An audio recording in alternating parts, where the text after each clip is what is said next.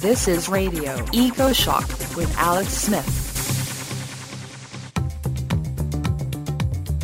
Humans are tossing carbon into the atmosphere 10 times faster and in much greater quantities than at any time in the last 66 million years. It's a brand new experiment with Earth. We'll talk with the lead author of that study, Richard Zeeby. Then, with the turmoil in the Middle East spreading into Europe, Africa, and beyond, we asked two specialists on the driving role of drought, heat, and climate change. Our guests are analyst Shiloh Fetzak and retired American Brigadier General Gerald Galloway. I'm Alex Smith. Welcome to your world.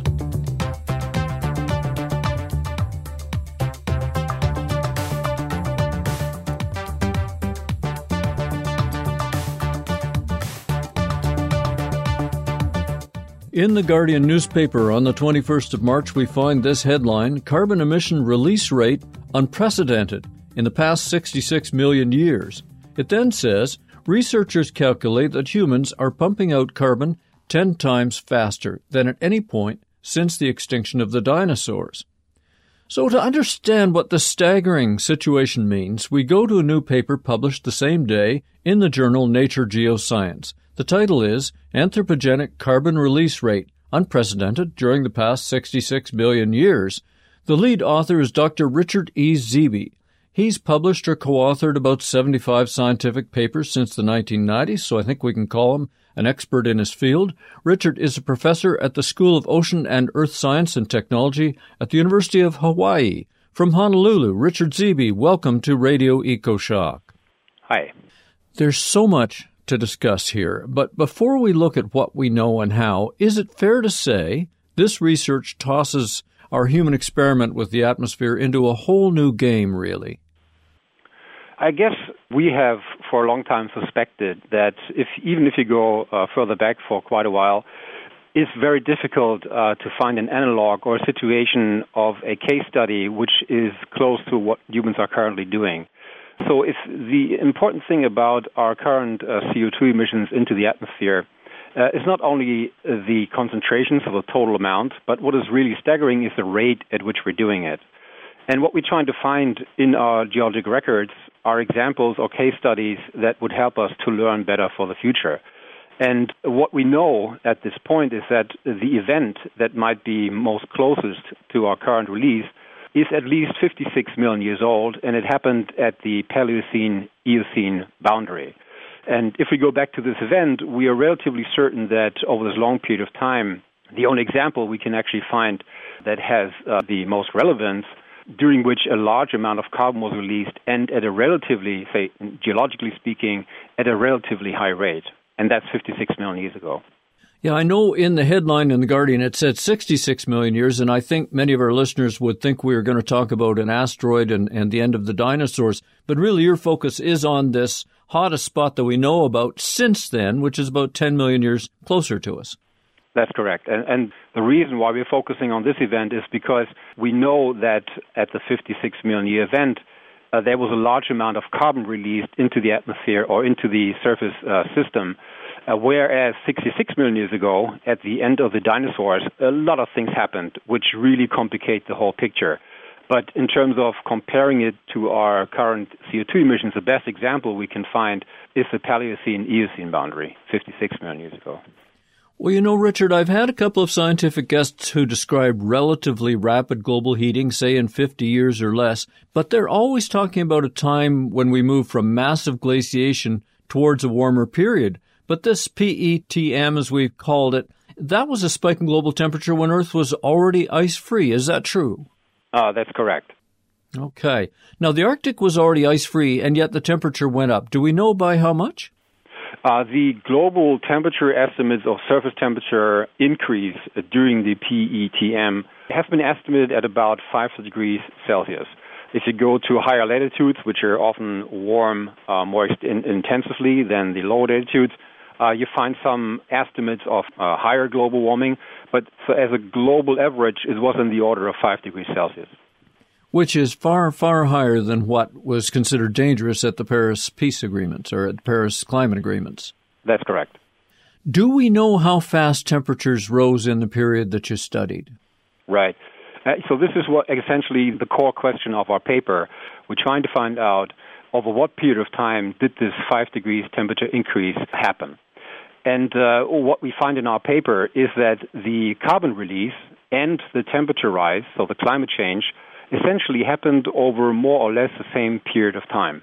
And so we can now estimate that the entire, what we call the onset of the event, the start of the PETM, took in the order of 4,000 years or longer. Now, for comparison, mankind has been releasing greenhouse gases over a timescale of centuries or less so far since we see the largest effect of our emissions.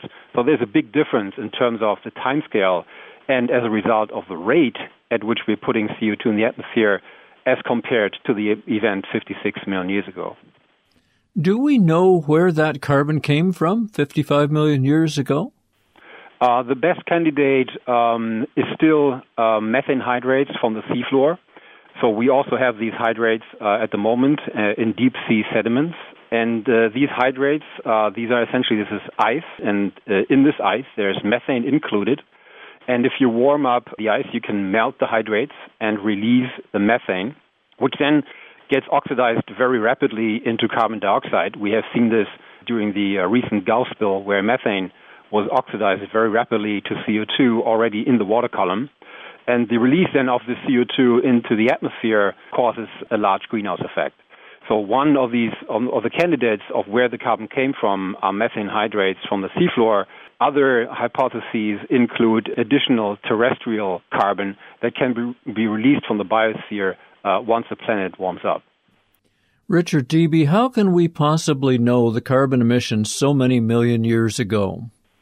Right, and this was the tricky part of our paper. That's why we focused and essentially developed a new method to figure this out. So if you look at radiometric dating, we can essentially date events in terms of their absolute age with a certain error margin, and we can say, relatively confidently the PETM happened about 56 million years ago.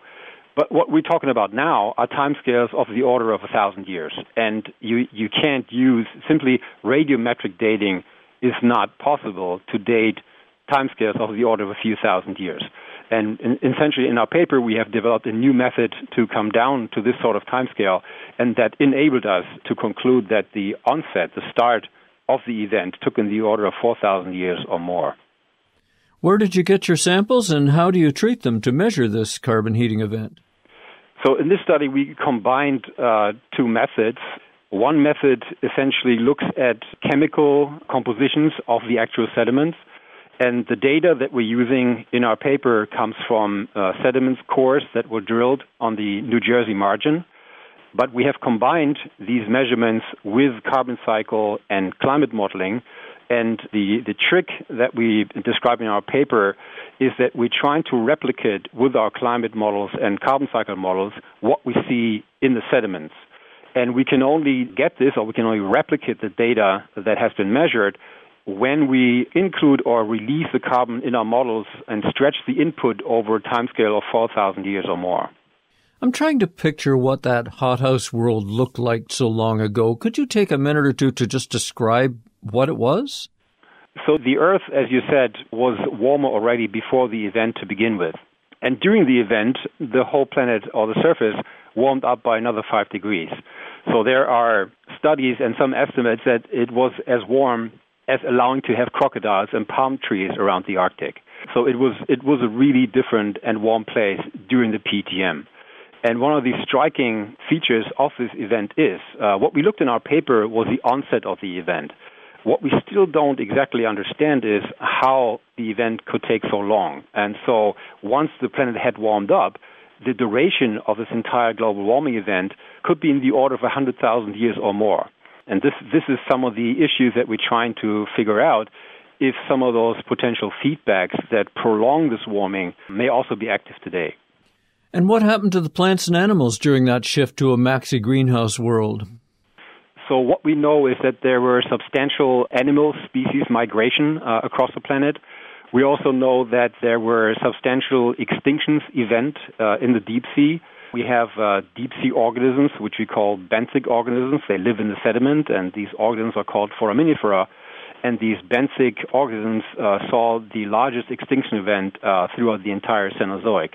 However, there is relatively little extinctions on land. So if we compare this, for instance, to the impact that ended the era of the dinosaurs, this is at the PETM. There were much less or hardly any extinctions in the terrestrial world.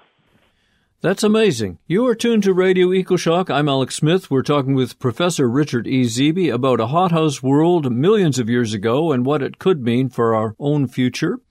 So, Richard, if the carbon in the atmosphere went so high, what about ocean acidification? How does that relate to our current state of the ocean? This is one of the important implications that comes out of our study. So it is relatively straightforward chemistry that the extent of ocean acidification and the impacts on calcifying organisms is directly proportional to the amount of carbon you put in the system, but also to the rate. So the faster you add the carbon to the atmosphere, which then gets absorbed into the ocean, the larger will be the extent of acidification. And now that we actually, based on our paper, we can make a comparison between the rate at which carbon went into the system 56 million years ago and the rate at which carbon is being released into the system at the present, we can only conclude that the effects on ocean acidification and on calcifiers will be more severe in the future because we're doing it much faster than at the event 56 million years ago. Now, you've touched on this, and perhaps we don't have an answer yet, but did you find anything we would call an abrupt climate shift, say within the 100 years we're now experiencing? At the moment, it is not easy to get accurate records down to, say, the order of 100 years. As far as we can tell from our records at the moment is that the transition from the warm climate to a really hot climate over a few thousand years seem to be relatively smooth. But that is, of course, or unfortunately, no guarantee for the future because of the different speeds at which the planet warmed up at this time versus the present. Okay, Richard Zeeby, please tell us what was different in that ancient world that would not apply to conditions today. Yeah, one of the important differences is that before this event started, that we call the Paleocene era, there was essentially little or no ice sheets on the planet. And the feedbacks that ultimately then cause the planet to warm in response to greenhouse gas forcing triggers a number of feedbacks. And one of the feedbacks that, for instance, we have today are these ice sheets, which have to do with the reflection of sunlight, but also, once they disintegrate, with a substantial sea level rise. So one of the things that we need to be concerned in terms of the longer-term future is the effect of our carbon releases on ice sheets and, as a result, sea level. If you look at many reports, including the IPCC reports and many scientific papers, a large number of projections for the future essentially end in the year 2100. And I always think, well, the world doesn't end in 2100. This is only 2 generations from today. So if we look a little bit further, say over several centuries into the future, this is when we're really going to see much larger effects of, say, for instance, sea level rise than during the next few decades.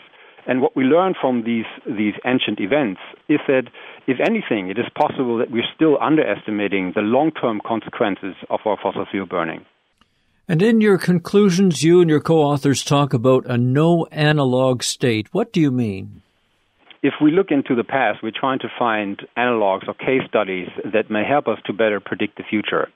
And we would be very happy if we could find a carbon release event in the more recent past to which we could compare the present. But unfortunately, as we point out in our paper, even if you go 56 million years back into the past, that event was still slower in terms of CO2 rise than at our present release.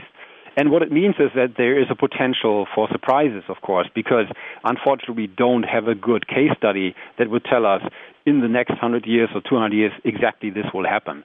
So this is what we mean by no analog. At least as far as we can tell, over 66 million years, we don't have a really good analog for the future, which is not surprising because there haven't been any humans on the planet before us, as far as we can tell. One reading of your new paper that I got is that perhaps we've been lulled to sleep by earlier paleoclimatology. We looked back at ice cores, for example, and decided climate change is a long, drawn-out process, so we have time to change our energy systems and adapt. But you've said this research uncovers, quote, a fundamental challenge in constraining future climate projections. Can you elaborate further on that, Richard? The fundamental challenge for climate change prediction essentially is that most of the models, and I'm not criticizing climate models here because we're using them ourselves. They are good tools as far as we can tell. But they are usually tuned or gauged by the climate system as far as we know it from the more recent past. Some of these climate models include now case studies from the past to better tune the model also to rapidly changing conditions. But there is a question of whether or not these tools that we're using are capable of predicting climate changes that are happening so rapidly. What's been the reaction to the publication of your paper? It's pretty amazing. This paper has generated a lot of interest. National Geographic has reported, BBC, The Guardian, NSF, the National Science Foundation, had a press release. My phone has been ringing for quite a while, and I got lots of emails, phone interviews, so it's pretty remarkable.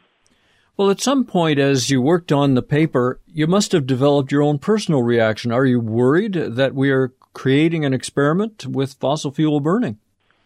Well, I have been worried about this so-called experiments for a long time. And for many of my colleagues, much of what we write in the paper does not come as a surprise. And because you mentioned experiment, I really would like to say that we are scientists. We are setting up experiments in order to make a controlled study of something that we can, say, control in the laboratory. And I know this is a very common thing to say, we are essentially conducting experiments with the Earth. This is not what we're doing. We're essentially just releasing, without any control, greenhouse gases into the atmosphere, and we see what happens. That's not a really controlled experiment. And so, yes, I am worried. And this is one of the conclusions that comes out of our paper. If we look into these geologic records, many of these records essentially have climate sensitivities which tell us how much the Earth warmed for the amount of carbon release that are mostly at the upper end of IPCC projections. And so there is a possibility that at least in the long term, we may be underestimating climate change. But as I said, myself and many of my colleagues are not terribly surprised because we have been looking at these records for decades. This rather stunning new research paper is titled Anthropogenic Carbon Release Rate Unprecedented During the Past 66 Million Years. It was published in the journal Nature Geoscience on March 21st, 2016. We've been speaking with the lead author, Professor Richard E. Zeeby, from the Department of Oceanography at the University of Hawaii, Manoa. Richard, thank you for taking the time to explain this for us. Sure. I'm Alex Smith for Radio EcoShock. Radio EcoShock.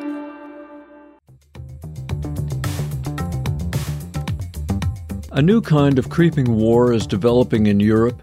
It constantly threatens to reappear in the United States and Canada.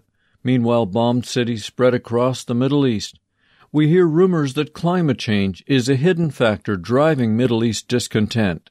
Is it true? Our guest Shiloh Fetzak writes about deep connections hardly reported by the press. Shiloh provides research for a non-governmental organization called the Center for Climate and Security, where she is a senior fellow for international affairs. Shiloh, welcome to Radio EcoShock. Thanks so much for having me. Well, is the connection between security and climate change a relatively new discovery, or has it been building up over time? In a sense, it's been building up over time. I think that the sort of security community has been looking at these connections, at least since the early 2000s, particularly in the U.S. Defense Department. But it's rooted in a much larger field of study that dates back more to the end of the Cold War, around looking at the connections between environmental issues, environmental scarcity, and the potential for conflict. So the framing around using climate science, which we have as reasonably reliable predictions about future conditions in the world, which is more reliable information than a lot of the information that we use for security analysis and projections. Taking that understanding about the future and looking at areas that might be affected, areas that might be particularly fragile now, how these might interact, how these stressors might drive additional concerns and fragility and potential conflict risk or conflict interactions in the future. So it's kind of been a burgeoning field of study for about a decade, and as evidenced by this conversation, is starting to reach more into mainstream conversations around the future security picture. But despite the traction that it's picked up, it's still somewhat a fringe topic on both the environment and the security sides. Okay, I would really like to go through the stages with you of climate change as a driver in the worst-case scenario we have for conflict right now, which is Syria. When did the climate begin to bring down farmers and agriculture in Syria? Syria experienced an extreme drought between 2006 and 2010 that is the deepest and longest drought ever recorded by what they call the instrument records. So in terms of temperature and precipitation gauges, it was the most extreme drought in recorded history. And that led to a number of very profound impacts that rippled through the society and eventually kind of presented and had ramifications for the security environment there. So the security situation in Syria now has multiple causes, but the very extreme conditions that particularly affected the east of the country, which is sort of the breadbasket, the agricultural region of the country, those ramifications we're still feeling now, both within and beyond Syria. So I guess it drove the farmers out in a kind of exodus into the cities, which were already crowded with other people, and that's where the mixing pot goes bad. Yes. Normally Syria gets most of its precipitation over the winter months, but what happened in successive years was that the rains just simply didn't materialize. And the farmers there are used to drought. They cope with it regularly, but this drought was so extreme and so profound that it was simply beyond their capacity to cope. So the livelihoods in those parts of the country were decimated.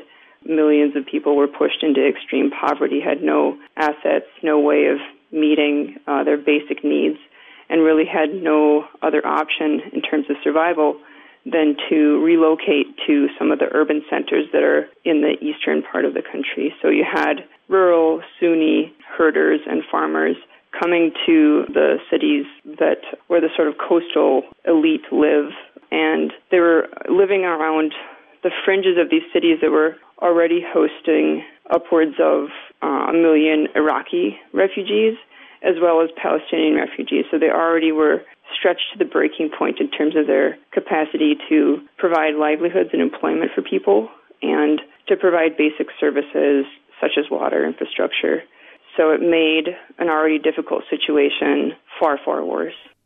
Let's talk about the freshwater resources that come in by river. In an article with Jeffrey Mazzo, you say more than 70% of the country's freshwater resources come from transborder flows, the bulk from Turkey via the Euphrates River.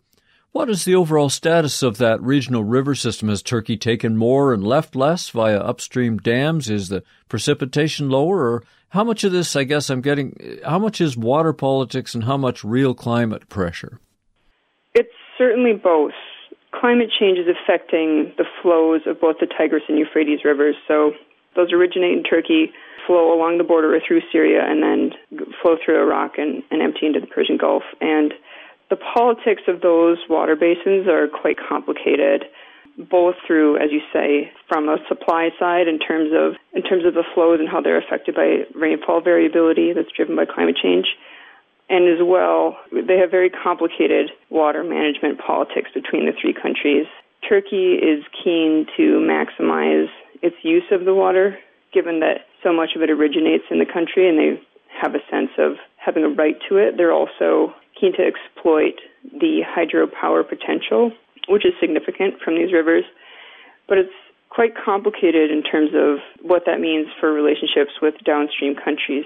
And as well, the way that Turkey is building dams and, choosing how to manage those resources has implications for its relationship with the Kurds in that region and as well its relationship with downstream states. So the fact that there's so much difficulty in the relationships and so much kind of fractured social patchwork in those regions makes managing a shared water resource very, very difficult and complicated.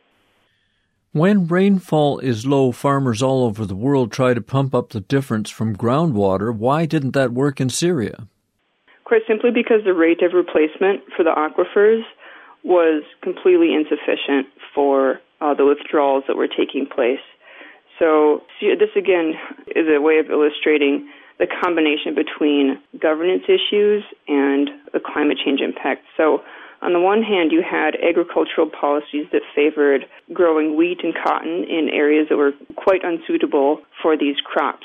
So you had a lot of really inefficient water irrigation infrastructure like flood irrigation or open canals that had been promoted by the government. But when the rainfall couldn't support that type of agriculture, you got farmers digging illegal wells and pumping up water in order to irrigate their crops much faster than could possibly be replaced by, again, a real lack of rainfall during those drought years. It's a difficult situation because over-extraction from aquifers is an issue in a lot of areas, and it just so happened in Syria that they were hit with such an extreme drought that it really impacted their ability to supplement the rainfall with aquifer water. Do we know, Shiloh, for certain that displaced Syrian farmers form part of the opposition to the Assad government or that they attempted revolution? When the farmers moved to form sort of rings of tent camps around the cities that eventually were involved in the uprisings, the spark that really lit off the public protest that then turned into a more organized opposition and more organized uprising and eventually a civil war. The incident that sparked that was a group of 15 kids spray-painted like a protest chant on a wall. They were apprehended. They were mistreated in custody. They were tortured, and one of them actually died in custody. And it was outrage at that heavy-handed response that sparked the initial protest, and that was in a town called Daraa, that's in the southwestern part of the country. Now, the people who were involved in the initial protests were probably not necessarily rural shepherds who'd come to live on the outskirts of the tent city, but there were issues that were of concern to them, to those farmers and herdsmen, that were part of the initial expression of frustration and outrage that became part of the reasons that the protests sprung up. So whether it's to do with corruption around well licensing, whether it's to do with the sectarianism that often played into that in rural areas, it was part of the background of frustration and grievance that fueled those initial protests and uprisings. You're listening to EcoShock Radio for the world. I'm Alex Smith. Get it all at our website, ecoshock.org. This is Radio EcoShock. I'm speaking with Shiloh Fetzak, and we're talking about Syria as a case study of how much climate can affect security. And part of the problem we have, Shiloh, in the media and in the public is the difficulty of teasing out what violence has roots in climate change in the midst of so many other possible causes we could talk about. How do we separate climate, or can we? It's not really possible to parse out one particular component as a cause of a particular incident of violence or something as complex as the Syrian civil war. You can never really single out one particular factor amongst all of the social, political, historical, ideological, environmental, economic, and other causes that are inherently part of a complex mix when it comes to any conflict, and particularly one where climate or environment might have been a component. I mean, even if you look at Syria and what happened there, yes, there was a really severe drought. Yes, that hugely impacted rural people's livelihoods, but it was happening in the context of other governance issues, which are very important to not underestimate the significance of, because the blame for the situation that eventually arose lies squarely with the Assad regime, and we shouldn't underestimate that. If you look just, for example, at the drivers of migration, in terms of people's livelihoods being decimated, the drought was one factor. Another couple of factors were cancellation on government subsidies for diesel and for fertilizer, which both took place during those severe years of drought. And that was part of a larger shift away from government policies that subsidized those types of rural agriculture. So climate was one component in a context of a lot of other governance challenges. Those protests would not have sprung up if the Assad regime had responded in a more effective way to the needs of those displaced persons.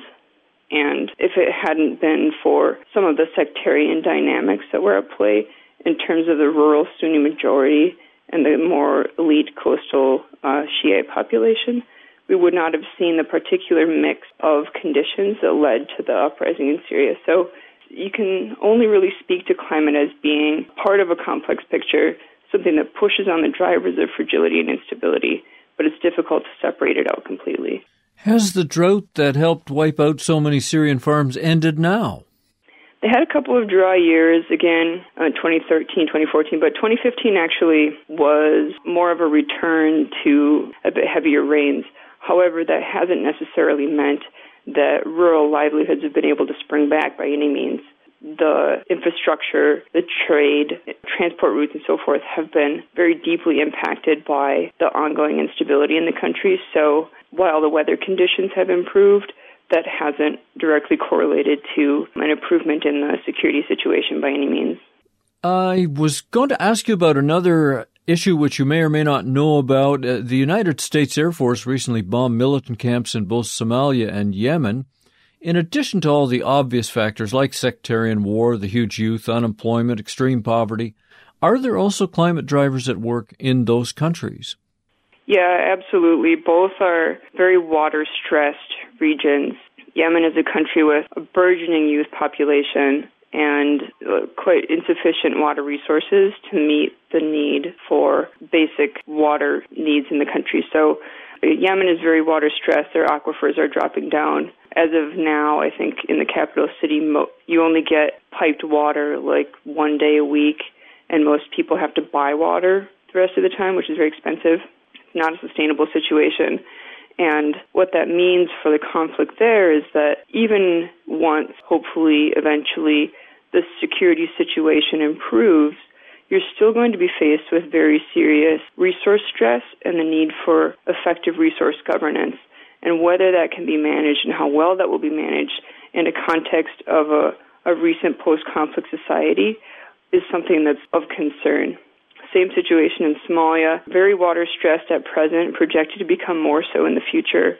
You know, as it is, they have a hard time meeting the needs of herdsmen, agriculture. Food security is a major issue for environmental as well as other kind of political reasons. And looking ahead at a situation that could eventually resolve, could eventually stabilize, potentially, those resource issues and resource stress issues are going to be an ongoing factor that will make peace building and post-conflict reconstruction more and more difficult as climate change picks up pace. So those are both certainly areas of concern where we will have to pay particular attention to looking for ways to improve the resilience of the societies to more and more difficult climate impacts. And I think another factor is it just gets so hot that it's uncomfortable to go out. It gets to be too hot to work. The nights get to be too hot to sleep as climate change progresses. And I'm wondering, is there any study of the social impact, let's call it, of something that can drive people crazy and societies to the breaking point if you get these long heat waves with high humidity? I think you've seen a bit of unrest around this that's taken place. Again, speaking about the same region, there were protests in Iraq when there were heat waves that overwhelmed the electricity grid, which knocked out people's air conditioning. So there was riots in the streets, protests in the streets, because this is a very essential component of survival in those heat waves. I think a lot of the areas that are projected to experience humidity that's beyond human body's capacity, heat and humidity that's beyond human body's capacity to sweat out or ventilate. I don't know that there have been any studies in particular around the social implications of this, but it's recognized as something that will be very, very difficult to deal with. Again, not impossible, because there might be ways of improving how buildings are cooled. It might just be a fact that during those times people need to stay inside. We can see it as something that would add stress to systems that are already struggling. So in Bahrain or in Saudi Arabia or some of the places that are projected to be particularly affected by this heat and humidity, it's something that if we're thinking ahead and are able to prepare for it to the best of our ability, we might be able to cope with, but it's something that we need to be aware of as a potential stressor. And Shiloh Fetzak, you also contribute research to at least one other organization. Can you tell us about that? Sure. The International Alert is a London-based peace-building organization that has a number of field offices in areas that are conflict-affected or post-conflict societies or places that are experiencing fragility. So they look quite carefully at the peace-building side of this issue around understanding how specifically environmental factors and resource factors and how those are governed and managed by societies, who's left out, who's affected by those decision-making. They look very carefully at how this will play out in areas that are particularly fragile or potentially prone to experiencing some of the adverse security impacts from climate change. What is really happening at the Center for Climate and Security? What does the organization do? Well, it acts as a nexus for the climate security research community. There are a lot of very valuable discussion forums that take place under the rubric of various groups that the Center for Climate and Security runs. It produces research.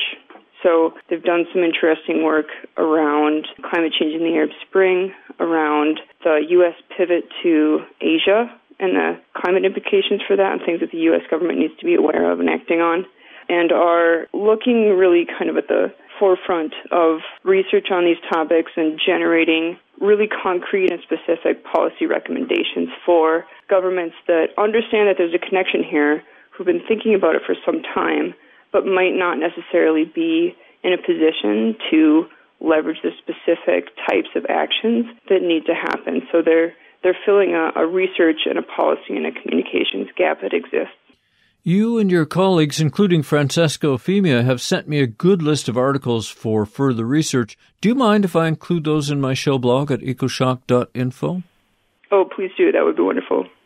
And as we wrap up, I still have the feeling we barely touched a deep subject that breaks out in trouble and violence all over the world. Is there more you would like to tell our listeners, or perhaps something that I've missed? I think one of the key messages here is that we're about to be impacted by events that are, in a sense, foreseeable, but in a sense are also going to catch us by surprise. So we need to really focus on building resilience and ensuring that the scale of these changes, which are going to be really difficult to cope with, are met with a commensurate level of response. That will leave us in a position to be able to roll with these changes, to cope with them, and to not be tipped into situations of instability or fragility that we're not able to cope with. So it's a grim and a concerning picture, but we need to ensure that the response is at a level that will enable us to cope with these situations well. We've been talking about the climate flashpoint in Syria as a fresh example of the threat of global warming to security everywhere. Our guest is Shiloh Fetzak, an expert and analyst with the Center for Climate and Security at climateandsecurity.org. Thank you so much, Shiloh, for visiting with us. Thanks a lot for your interest. I'm Alex Smith for Radio EcoShock. Check out the Radio EcoShock website. We're at ecoshock.org. There are institutes where top scientists regularly prepare projections of a world thrust into severe climate change. You can bet there are parallel war rooms, if you want to call them that, where military plans out their role in a stressed-out warming world. Here to tell us about preparations and planning in the American military is retired U.S. Army Brigadier General Gerald Galloway. He's a visiting scholar at the U.S. Army Corps of Engineers. After 38 years in the U.S. Army, Galloway joined the faculty of the University of Maryland. He's worked at West Point and at the White House. He's always got a focus on sustainable water use. Gerald has 3 master's degrees and a Ph.D. in geography from the University of North Carolina. He's also a member of the Security Advisory Board at the Center for Climate and Security. Gerald Galloway, welcome to Radio EcoShock. Well, I'm delighted to be on with you. There are plenty of high-placed politicians, I'm afraid, who continue to question the importance of climate change to our security. Does the Pentagon think it's real? Well, the Pentagon certainly does. What's kind of interesting, if you go back to the middle of the last decade, right after Hurricane Katrina, and people began to look around and see challenges, a group called the Military Advisory Board, which is part of an adjunct to a think tank here in the Washington area, put out a report called Climate Change and National Security. And in that, they indicated that climate change was going to be a threat multiplier for our nation, that we needed to realize that in many different ways, the things that take place under climate change will make the security situation far more difficult, and that more attention needed to be given in the defense establishment to dealing with climate change. As a result of that, the Defense Department did react, and if you look at the quadrennial reviews, these reports that are put out by the Department of Defense every 4 years, the quadrennial reviews that have been since that time have pointed out that it is a stressor and that things need to be done, and in the second one that was recently released, pointed out that things are being done to address it, not only overseas and how we might deal with potential crises, but also in terms of the installations we have, which are the platforms for our military in this country. You've specialized in water resources for decades, and for decades we've heard about the coming water wars, especially in the Middle East. Have they arrived? No, and that's an interesting point. If you look back in the history of water, there have been very few real conflicts over water. Because everybody realizes how important it is, and if you play with my water, I'll play with your water, and it's a lose-lose situation. There's very little win-win. Tensions rise as a result of water conflicts, where you're taking more water than you're supposed to. You're hurting my agriculture. You may be hurting the people in my cities, and then that will rise to a certain level, and typically it will be worked out. No different in many ways than we have in the Western water wars in the United States, where we have rules that say the first in time is first in right, and they'll hold the water. As the water gets scarce, they continue to use it, others lose it, and that creates friction. But people work out ways, as we just did in California, to deal with this. I've talked with your colleague Shiloh Fetzak about the climate relationship with the civil war in Syria. It's not the cause, but it certainly was a factor. What other countries do you think have been destabilized in part by changing climate?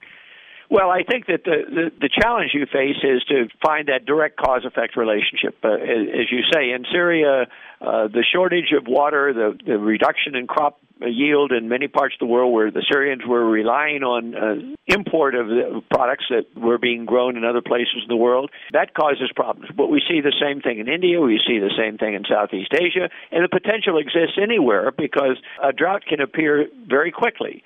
And even if it's a regional drought, it can create instability in that particular part of a country.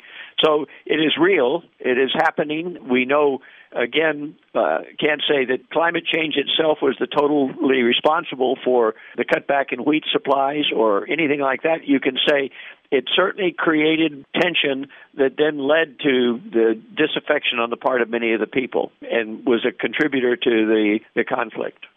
Well, then we have sea level rise. I mean, it's going to affect U.S. Navy bases like in Norfolk, Virginia, but I'm thinking of the millions of people in Bangladesh. Sooner or later, they're going to be displaced by sea level rise in that low-lying country, and when they try to move, there's nowhere to go. It's heavily populated. People are impoverished. I wonder if that will eventually develop into a situation the military will have to watch out for. Well, clearly, when you have a situation like that, sea level rise is causing displacement of people in coastal communities around the world. It is causing many problems in large cities that happen to be located in coastal areas where the population that is most at risk are the poorest. And so you're going to have resettlement in communities. And again, the opportunity for that to force instability in the government, to bring down governments, is certainly there. And what the military is doing is, as we military members are out in different relationships with the countries, they are describing the things that could be done right now to adapt to the future conditions and to mitigate the potential problems. The United States is also very big in humanitarian assistance and disaster recovery. When there is something big, the people that show up with the ships and with the troops and the ability to do something about it is the United States military. And so as you have that, as you see these disasters like those in the Philippines and Japan, the U.S. military is going to be called upon more and more under the conditions that occur in climate change of increased rainfall events, increased storms, sea level rise. All of those things put together are going to put stress on nations, and the U.S. is going to be there to help them out. In spite of what many people say, it just happens that we are the people that are called when there are these big problems. Yes, we have seen that around the world. I'm also thinking, too, about very tricky situations like the very big floods that happened in Pakistan in 2010. And that was a nuclear country, still is a nuclear country. There was some concern about whether these nuclear weapons can be kept under wraps. So I guess all of that kind of mixes together for the people who are doing the planning at the Pentagon. Well, that's the whole issue of threat multiplier. The threat multiplies because we're creating instability. We don't know what's going to happen, who will be in charge, who will be there to deal with the issues. The U.S. has gone in since the Pakistan flood and worked with the locals to see what could be done to prevent a reoccurrence, to prevent not of the flood itself. Floods are natural events and they're going to continue, but to make sure that people are prepared to deal with these floods and that when you do have a natural disaster, the recovery can be quick and the tendency for the nation to come apart disappears. And so there is a lot of thought about that. These are our partners and our allies in many parts of the world, and we're certainly interested in helping them out. The U.S. it is much better to prepare in this country and abroad for a disaster so that you have created the resilience that reduces the risks and reduces the time to recovery when these events do occur. And so the military is looking out to see what is our relationship, what challenges do they face, and where might we be able to give them assistance, either through federal agencies or through military support in some way, or just being aware on our own planning that we might have to step in here. This is a particularly vulnerable area, for example. Now, as you know, Gerald Galloway, at Paris there was an agreement that fossil fuels will have to be phased out over time, and on a tactical level, the armed forces have to work out how to power themselves in a world where fossil fuel use becomes constrained. What is the U.S. military doing to reduce their dependence on fossil fuels? Well, I think I'm proud to say that our military forces are probably setting the pace for the rest of the country in many of these areas. They're looking at the types of vehicles that have less consumption of these fossil fuels when we still have to use them. We don't shut down everything we have right now. But how do we improve as we bring in the second generation of a tank or a vehicle to improve the efficiency of the engines? Helicopters, how do we reduce the consumption of an engine that has been in use for 15 or 20 years and we're bringing on the next generation? Let's cut back on 25 or 30% on its fuel use. Looking at ways to fight war in the future, certainly one of the things that's looked into is what is that going to mean in terms of our energy requirement? It is not just the consumption of the fuel in terms of the climate change issue, but in terms of what it takes to move this fuel into various parts of the world. So the more we reduce our need for fuel, fossil fuels, the more we find ways in which to fight wars without heavy demand for supply lines that carry fuel abroad, carry fuel to contingency operation areas, the better off the military is. Now, on their fixed installations in the United States, there's all sorts of things that are being done to improve, first of all, reduce the energy consumption, conserve water, do all the sorts of things that any community would do, but because it is a nationwide effort and because the Department of Defense has extreme reach out into various parts of the country, it is being done across the nation, and it is being shared, the ideas and opportunities with the local communities that surround these installations. And I'm hoping we'll see a lot more solar power and wind power for the military. Well, the military is using solar power. They're investigating everything that can be done. They've used biofuels as an experiment to see what could be done. You can see the energy consumption of military installations has been drastically reduced for the base operations types of functions, and that's extremely important. Again, it's not only a matter of reducing the fossil fuels for climate change, but reducing the use of fuels to reduce the cost of the military and to allow the military then to put the monies they do have into the weapon systems that are needed. So it's, a win-win situation. We reduce the costs and at the same time perhaps create funds that would be available for things that are higher priority. This is Radio EcoShock. I'm Alex Smith. Our guest is retired Brigadier General and water expert Dr. Gerald Galloway. In the 1990s, you chaired a report for the White House on the Great Flood of 1993 along the Mississippi and Missouri rivers. Part of the South have flooded again this year, and in fact, we're seeing more extreme rainfall events in many parts of the United States. Gerald Galloway, are we prepared for flooding well beyond the ordinary? No. The answer is we are beginning to realize that floods are natural events, that climate change is causing extreme events that we had not seen in the past, that more intense rainfalls, just as those we had in Louisiana and Texas recently, extreme events that haven't occurred, at least in recent histories, are things that we're going to have to expect more often. And at the heart of all this is where people choose to live. Land use is a critical issue in dealing with the floods in this country. As we expand, as the population goes up between now and 2050, where are those people going to go? Are they going to go, as many people would like to, right to the coastline and hug an area where the sea level is rising and intensity of storms is increasing? Are they going to go to the lowlands near rivers and occupy there? Or are officials going to look at this and say, no, we need to think ahead, we need to see what might be happening in the future, and we need to control where people are going to go, and we need to take care of those people that are there now, either by shifting their location or helping them build up so that they're less at risk to the flooding. And fortunately, I think that many people are moving in this direction. States are doing this. The president just issued a new federal flood risk management standard that said, in effect, look, the federal government's going to stop investing in rebuilding people that are damaged to where they were. If you're going to be getting federal support for any sort of flood-related activity, you are going to rebuild at a higher elevation so that you have less chance to be flooded if a bigger event occurs, which we would logically expect to have happen. You know, a lot of military planning is necessarily kept secret, but I think the climate response is not a good candidate for secrecy because we all face this global problem. I'm wondering if there's a way for the Pentagon to involve the American public more on this issue. Well, I think the Pentagon has done a good job of publicizing the activities that are taking place. And one of the reasons, certainly in the continental United States, why it's so important is every military community is closely linked to a local community.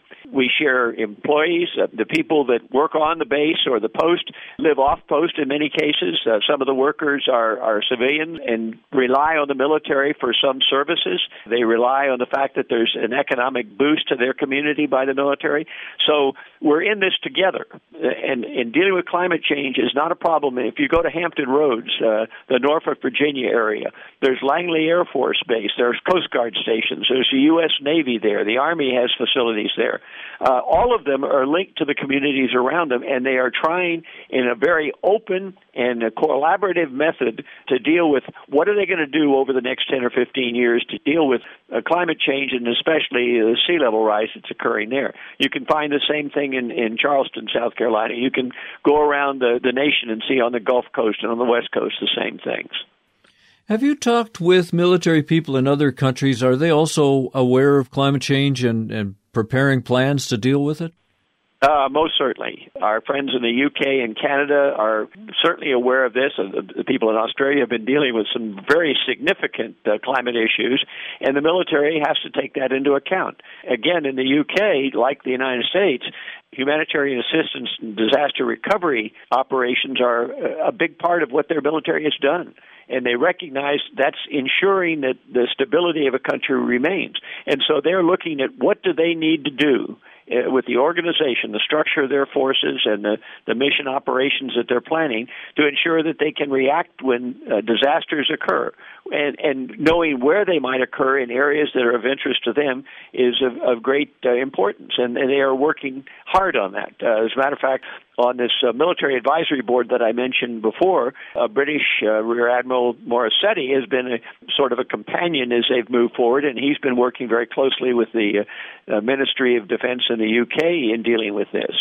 So I would say that they're as much involved as we are, and they're as concerned as we are about the challenges. All right. Is your participation at the Center for Climate and Security part of that effort to bridge between military and civilian action on climate change? Most certainly. And the work of this Military Advisory Board and the Center for Climate Security, it becomes important for us to get out and talk to people. Education is so important about this, to talk about the fact that there is a linkage between climate change and national security, that it's important that the military and those that support them, and that's the industrial base, that's our highway systems, all of those sorts of things have to take into account what's going to happen with climate change. Just imagine last week I-10 in Louisiana was shut down because of the heavy rains. That's not very useful if you're trying to deploy forces somewhere. If a runway is covered with water, that's not very good. And so spreading this information, working hand in glove with the people in the civilian sector and with the business community, NGOs, in dealing with climate change is something that's very important. And I think the Department of Defense is reaching out, and our center in terms of climate security is also reaching out. But it's a cooperative effort that everybody has to participate in. As we finish up, is there anything you'd like to add? Well, I think you've nailed it. Climate change is a challenge. We tend to think of it only in terms of are we going to have too much rain or too little water in our communities. But it stretches far beyond. It can change the way in which society operates. And it is no secret that when climate change has its effects, the people it's going to affect are those that are the poorest and the least able to deal with that. That in turn reflects itself in the potential for insecurity in a world that is very fragile right now. And we want people to survive. Our nation has long been someone that's out there trying to help, a nation that's trying to find solutions for people who have problems, many of which we've solved or are attempting to solve. So having the nation's military involved in thinking about climate in terms of national security is very important. And anything that you can do to let people know that this exists as a challenge is certainly appreciated. Our guest, Dr. Gerald Galloway, is a retired U.S. Army Brigadier General. He is now associated with the University of Maryland and advises various institutions, including the Center for Climate and Security at climateandsecurity.org. You can find links to the topics we've talked about in my own show blog at ecoshock.info. Gerald, thank you so much for sharing your time with us. Well, thank you. I appreciate your interest. I'm Alex Smith reporting. One final word. Background news reports indicate the Belgian-French terrorists were planning an attack on a Belgian nuclear facility on the outskirts of Brussels, but they felt too pressured by police searches to wait for that plan. Washington had already warned Belgium of lax security at privately run reactors there. Footage of a Belgian reactor official was found in a terror hideout. A security guard for a Belgian reactor company was shot dead on Thursday. 2 employees with complete clearance to the Belgian Dole nuclear power station left to join ISIS in Syria in 2012. What did they tell the terror group? Belgium is about the size of the state of Maryland and 1.5 times the size of Wales in the UK. A plane crashing into poorly stored spent fuel there or a bomb inside a reactor could irradiate the entire country. Instead of confronting the mega risk, the government of Belgium keeps extending the life of already old and very unsafe reactors. That's a kind of self-terrorism. Along with the 72 virgins, a dirty radioactive bomb or even blowing up a working reactor remains the golden dream of those who hate. The United States, Canada, England, pretty well every European country, and even dear old Australia are always prime targets for nuclear terrorism. We only have to slip up once, and they only have to win once, to illustrate why nuclear power is not safe for anyone. There is still time to shut down the nuclear industry. Don't say I didn't warn you. Assuming nothing too big blows up in the next week, our next program asks the question whether, in the face of government unwillingness to protect a safe climate, is revolution justified? Stay tuned, and thank you for caring about our world.